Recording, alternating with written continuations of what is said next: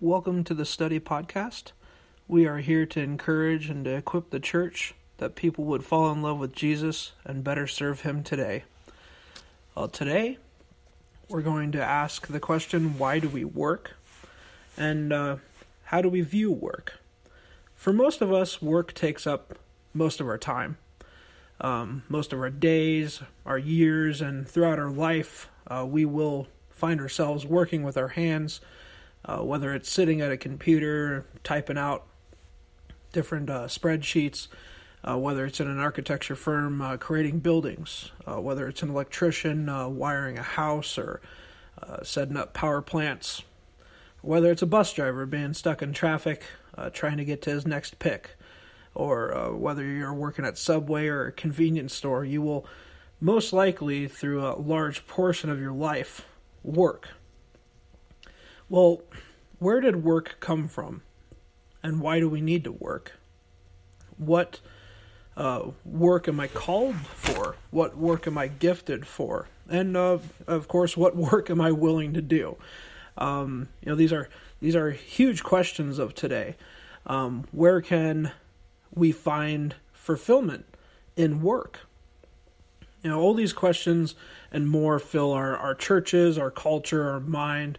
Whether you're a high school graduate just coming out of school and you're looking for your first job, or whether you're in school and still working your first job, whether you're halfway through your life and you've maybe worked at one or two different places, or like me, I've worked at maybe 5 or 6 different places throughout my life, from convenience stores to movie stores, down to hospitals, to even working in ADA service, helping disabled people get around, to even just a front desking at a hotel.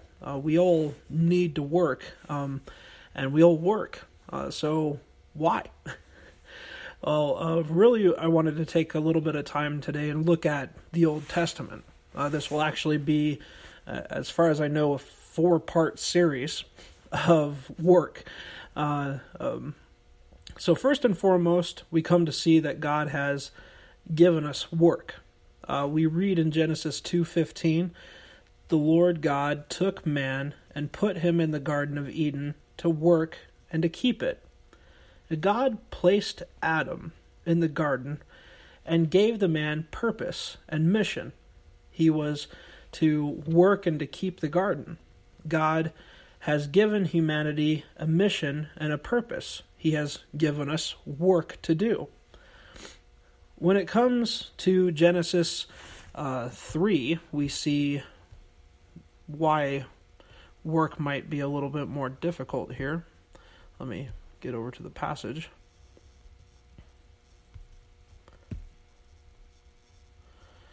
In Genesis 3:18 through 19, it says, "Thorns and thistles it shall bring forth to you, and you shall eat the plants of the field. By the sweat of your face you shall eat bread till you return to the ground, for out of it you were taken, for you are dust, and to dust you shall return." So we see that, before, work was totally something that man was designed for, and is still designed for. But we see that work became harder because of the curse, because of sin, and because of disobedience and rebellion against God. We see that work was cursed, in a way. Thorns and thistles came out in the garden, formed by God, and the ground was cursed. And that's in Genesis 17, the verse above, that the ground is cursed because of you, because of rebellion. So we see that God has given us work, but because of the fall, it has been cursed. Sweat and dust and death have come to creation. So what does that leave us with? Well, first we need to understand that work comes with rest. I want to point us back to Genesis 2. And then Genesis 2 says, In verse 1 and 2, "This, the heavens and the earth were finished, and all the hosts of them. And on the seventh day God finished his work that he had done, and he rested on the seventh day from all of his work that he had done." Now we see that God worked, but God rested too. And, not that, God gets exhausted, God is all powerful, but this really points us to the fact that, we are nothing greater than the Almighty. We are made in his image, and if God rested, and rested in the fact that his creation was good, that we need to rest in the fact of, is our work good? And are we doing what God has created us to be doing? As the nation of Israel was first gathering insights of the Lord as they were out Mount Sinai, they're told in next book, in Exodus 20, verse 9 and 10.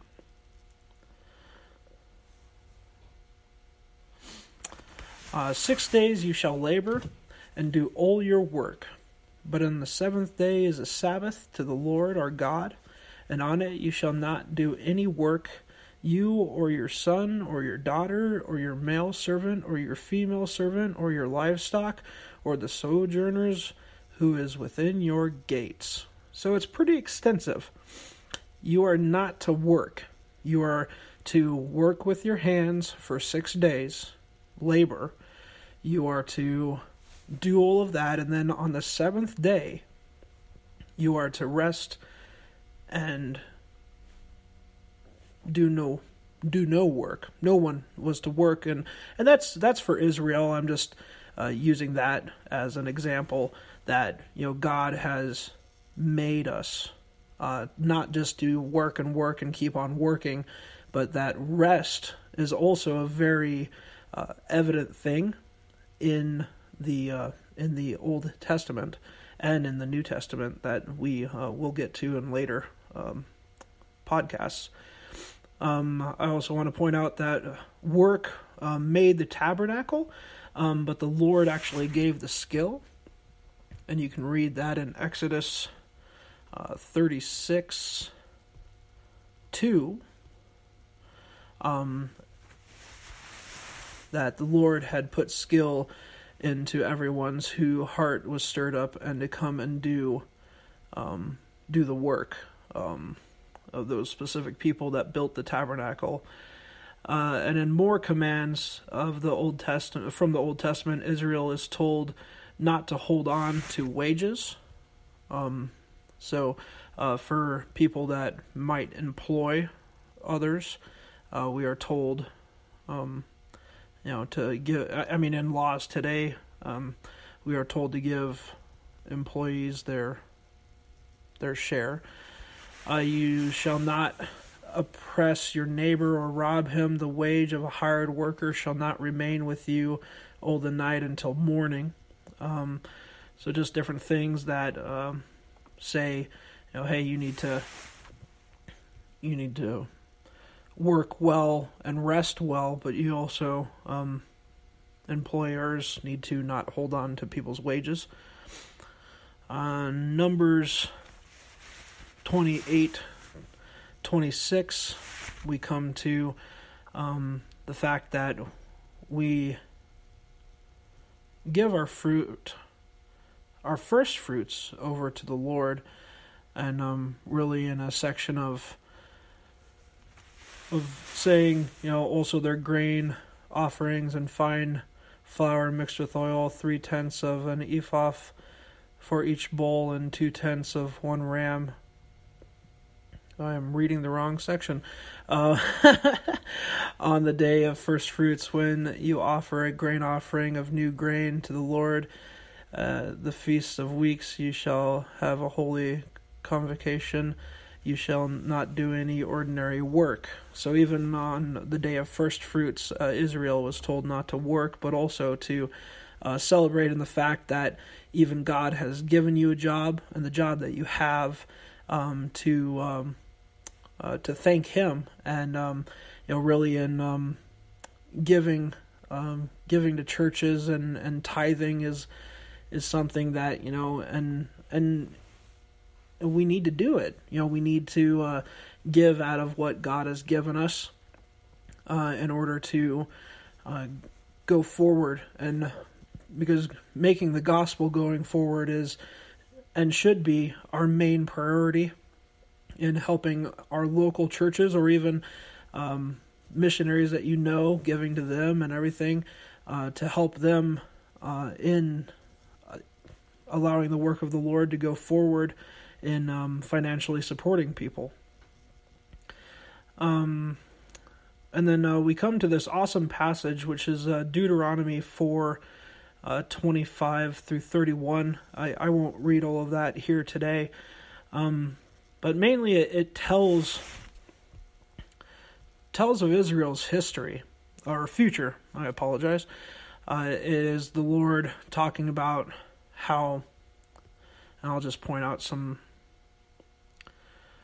so talking about, the fact that they will be told to serve gods of wood and stone, and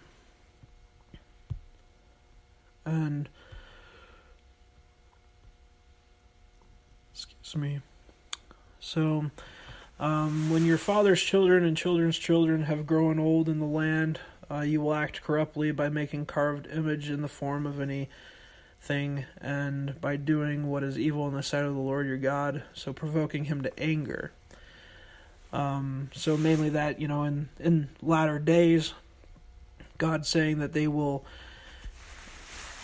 do that, and then even after the Lord drives them out, in verse 27, you come to verse 28, where there you will serve gods of wood and stone and the work of human hands. So we come to another fact that we can see that, work has been given to us by God, but that we in rebellion against God have come to worship what we make, and we see that work has its place, but it is not God. And we see that even in this passage, we really come to see that, wood and stone, a lot of people see that, well, I need to work well so I can provide for my family. And we'll get into this a little bit more about some misquoted verses that I've seen and been made aware of through friends of, how work is deemed.